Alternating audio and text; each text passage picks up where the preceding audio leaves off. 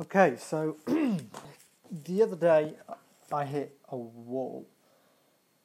It was 2 weeks ago basically. I hit a wall when I sat down with someone. She's really involved within entrepreneurship. I went to her and I said, "Look, this is what I want to do." And I said, "Look, and one of the things I'm wanting to do is get more video content as part of this. Can we get some people that film, that are involved within videography to come on board as a project? It's going to add value to them. They're building up a portfolio.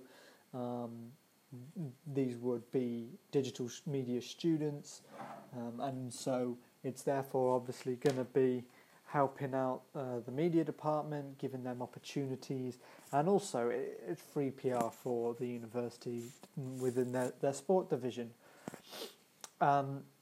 And she asked me a question. Now, I wasn't sure whether to do a separate clip for this or not, but she basically asked me a question around the fact of, look, what's your long-term goal for this, in the sense of who's buying? Where are you making money long-term, and even in the short term as well? Now, I talked about the vision of where I see this going before. I think I've talked a lot about the reasons why. Where I see it going forward, it's not so clear, and that it bothers me, and it doesn't bother me because you can't say what's going to happen within even 2 months, and I know that. So, but I tried listing off types of companies and brands and stuff that would get involved in this, and I couldn't answer it. I couldn't answer it effectively and concisely. And that just hit me like, holy crap. And then to be fair, I probably shouldn't have done this, but I haven't produced any content on the Wolf Sport side of things since. I picked up the Instagram stuff again today, reposting 1 or 2 photos, but I was sort of, with things like that, I always have to kind of hit the reset or take a step back. And speak to a couple of people about this. And I did that today. I chatted to a friend of mine who runs his own company within nutrition. He's hopefully actually going to come on a podcast in a couple of weeks down the line, so stick out for that. And we were just talking over lunch, and I explained to him all about,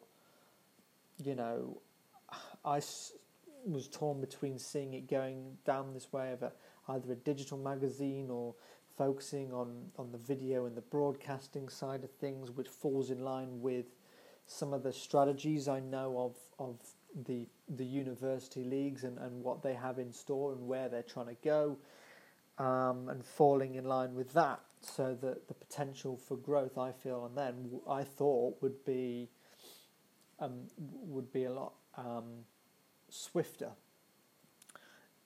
Now, what was then suggested instead, just chatting with my friend, was, well, look,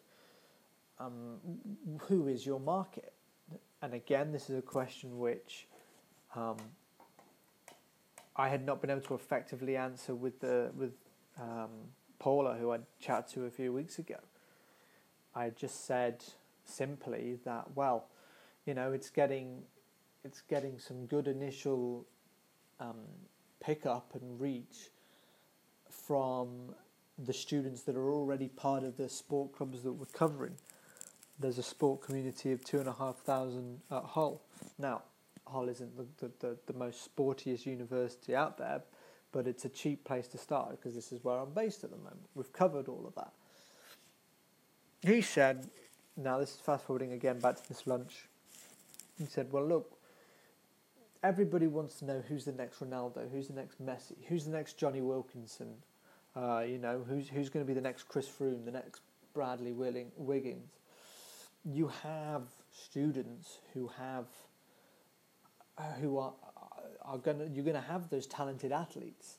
I didn't want to use that word because I know it falls in line with a program title pretty much every university has, but that's what you've got. You've got those ones that are a class above, that outside of playing for a uni team. They may not even play for a uni team. They may just straight be with the academy lot.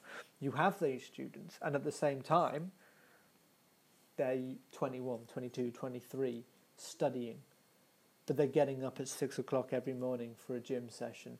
They are then going into their 9 a.m. lecture, doing all their stuff. They're then straight after that going for a strength and conditioning session. And then it's a massage at the end of the day. It's analysis the following morning. They've got an essay in, and then it's match day the next day, and repeat, that same thing. Now that's a gap in the market. The more I think of it now, that's a gap in the market where you've got the potential to work with those people, to be face to face with them, to produce so many different styles of content. And in terms of who's buying into that, it becomes clearer because you're putting it's specific athletes and you're showcasing them to the world.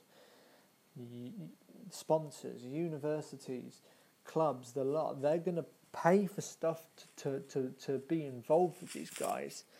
And I can already see it now extending beyond a media and marketing side of things and just producing content on that. So I'm fired up this afternoon and had to get this down, however long it takes, just to say that that's come across.